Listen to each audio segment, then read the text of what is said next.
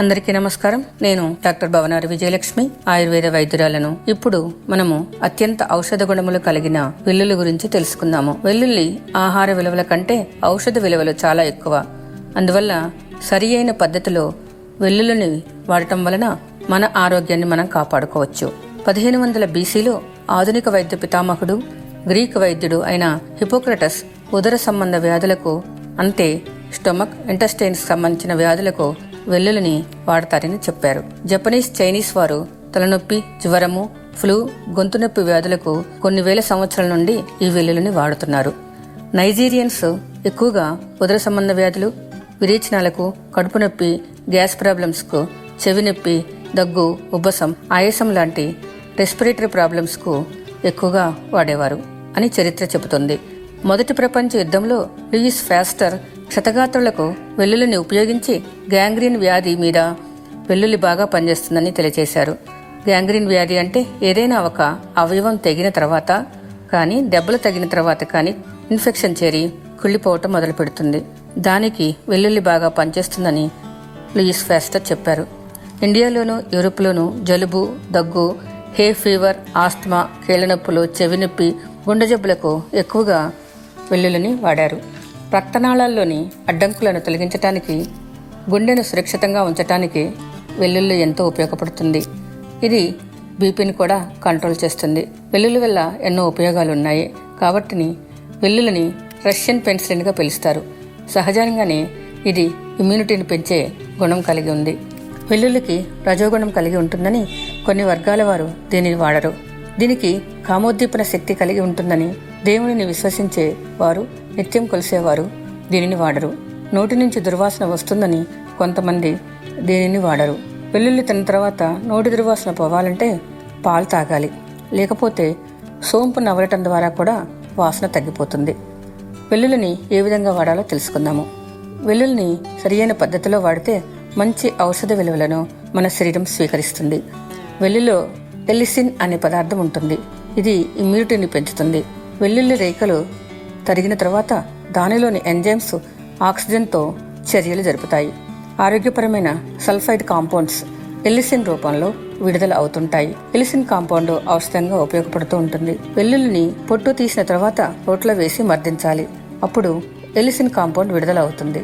కావున వెల్లుల్లి రేఖల కంటే తరిగిన రేఖల కంటే మర్దించిన రేకులు ఎక్కువగా ఔషధ విలువలు కలిగి ఉంటాయి.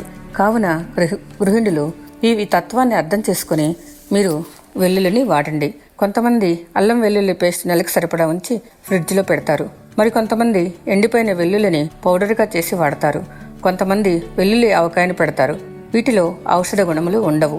ఆహారంగా తీసుకోవచ్చు. వెల్లుల్లిని 15 నుండి 20 నిమిషాల ముందు దంచి తర్వాత వాడితే ఆహారంగాను, ఔషధంగా కూడా ఉపయోగపడుతుంది. దీని యొక్క botanical name Allium sativum, family Liliaceae. భూమిలో ఉండే దుంప భాగాన్ని మనము వెల్లుల్లిగా వాడతాము. ఇది వాత పిత్తాలని బ్యాలెన్స్ చేసి పిత్తాన్ని పెంచుతుంది. దీని యొక్క రసము మధుర రసము, లవణ రసం కూడా ఉంటుంది. ఇది యాంటీఫంగల్ గా, యాంటీ బ్యాక్టీరియల్ గా, యాంటీవైరల్ గా కూడా ఉపయోగపడుతుంది. వెల్లుల్లి రెబ్బలు 5 గ్రాములు, పాలు 40 మిల్లీలీటర్లు, నీరు 40 మిల్లీలీటర్లు తీసుకుని పాలను పొయ్యి మీద పెట్టి కాయాలి. వెల్లుల్లి దంచి పాలలో వేసి కాయాలి. 40 మిల్లీలీటర్లు పాలు మిగిలేదాకా కాయాలి. తర్వాత ఫిల్టర్ చేసి తీసుకోవాలి. 10 మిల్లీలీటర్ల పొద్దున, 10 మిల్లీలీటర్ల సాయంత్రం చొప్పున తీసుకుంటే గ్యాస్ ప్రాబ్లమ్స్, చాలా రోజులుండ జ్వరము, వ్రణాలను మాన్పుతుంది. వెల్లుల్లి రక్తనాళాల్లో ఉన్న అడ్డంకులను కూడా తొలగిస్తుంది. మెదడులోని రక్తనాళాల్లో అడ్డంకుల వల్ల పెరాలసిస్ వ్యాధి వస్తుంది. హృదయ రక్తనాళాల్లో అడ్డంకుల వల్ల హృదయగత వ్యాధులు, హార్ట్ ప్రాబ్లమ్స్ వస్తాయి. వెల్లుల్లి క్షీరము ప్రతిరోజు తీసుకోవటం వల్ల పై వ్యాధుల నుండి కాపాడుకోవచ్చు మరియు వచ్చిన తర్వాత కూడా తగ్గుతాయి. ఆయుర్వేద వైద్యుల ఆధ్వర్యంలో వాడటం చాలా మంచిది. పిత్త ప్రకృతి వారు వెల్లుల్లిని వాడకపోవటం మంచిది. ఒకవేళ వాడుతున్నా ఎండకు వెళ్ళకూడదు. కోపాన్ని అదుపులో ఉంచుకోండి. దీనివల్ల వచ్చే వేడిని తగ్గించుకోవటానికి పాలలో బెల్లం కలిపి తాగండి. వెంటనే మార్పు కనిపిస్తుంది. గోరు చుట్టు మీద ఇది బాగా పనిచేస్తుంది. వెల్లుల్లి రెబ్బలను దంచి నువ్వుల నూనెలో వేయించి శొంఠి, మిరియాల పొడి, పచ్చకర్పూరములు కలిపి గోరు చుట్టుపై పట్టు వేస్తే గోరు చుట్టు తొందరగా తగ్గుతుంది. వెల్లుల్లిని 2-3 రెబ్బలు దంచి వేడి నీటితో తీసుకుంటే ఆకలి పెరుగుతుంది. సయాటికా నొప్పులు, స్పాండిలైటిస్తో బాధపడేవారు కూడా వెల్లుల్లిని వాడటం వలన నొప్పి నుండి నివారణ కలుగుతుంది. కొంతమందికి వెల్లుల్లి వాసన పడదు.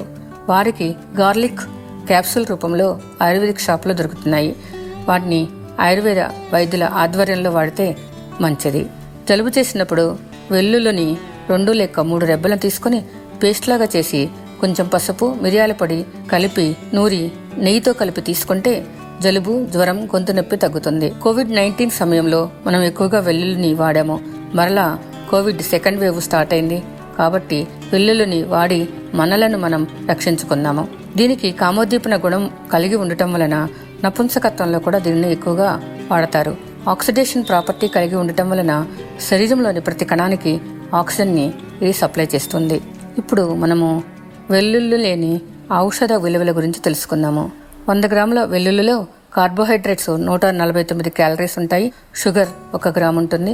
ఫైబర్ 2.1 గ్రామ్ ఉంటుంది. ఫ్యాట్ 0.5 గ్రామ్స్ ఉంటుంది. ప్రోటీన్స్ 6.39 గ్రామ్స్ ఉంటాయి. విటమిన్ బి 15% ఉంటుంది. B2 7%, B6 95%, vitamin C 52%, calcium 18%, iron 14%, magnesium 7.7%, potassium 9.1%, sodium 4%, zinc 12% ఉంటుంది. ఇవే కాక ఎన్నో ఔషధయుక్తమైన గుణాలు కలిగి ఉన్నాయి. ఆయుర్వేదంలో కొంతమంది పాదరసమును శుద్ధి చేయడానికి వెల్లుల్లిని వాడతారు. కోవిడ్ సెకండ్ వేవ్ స్టార్ట్ అయింది. మాస్క్ ధరించండి, డిస్టెన్స్ మెయింటైన్ చేయండి, అవసరమైనప్పుడు మాత్రమే బయటికి వెళ్ళండి. చాలా మంది నా ఫోన్ నెంబర్ అడుగుతున్నారు. 9291537794. మరలా ఇంకొకసారి 9291537794. ఈ పాడ్కాస్ట్ ని లైక్ చేయండి, షేర్ చేయండి, కామెంట్ చేయండి. వెల్లుల్లి యొక్క ఉపయోగాలను అందరికీ తెలియచేయండి. Thank you. సర్వేజన సుఖినో భవంతు.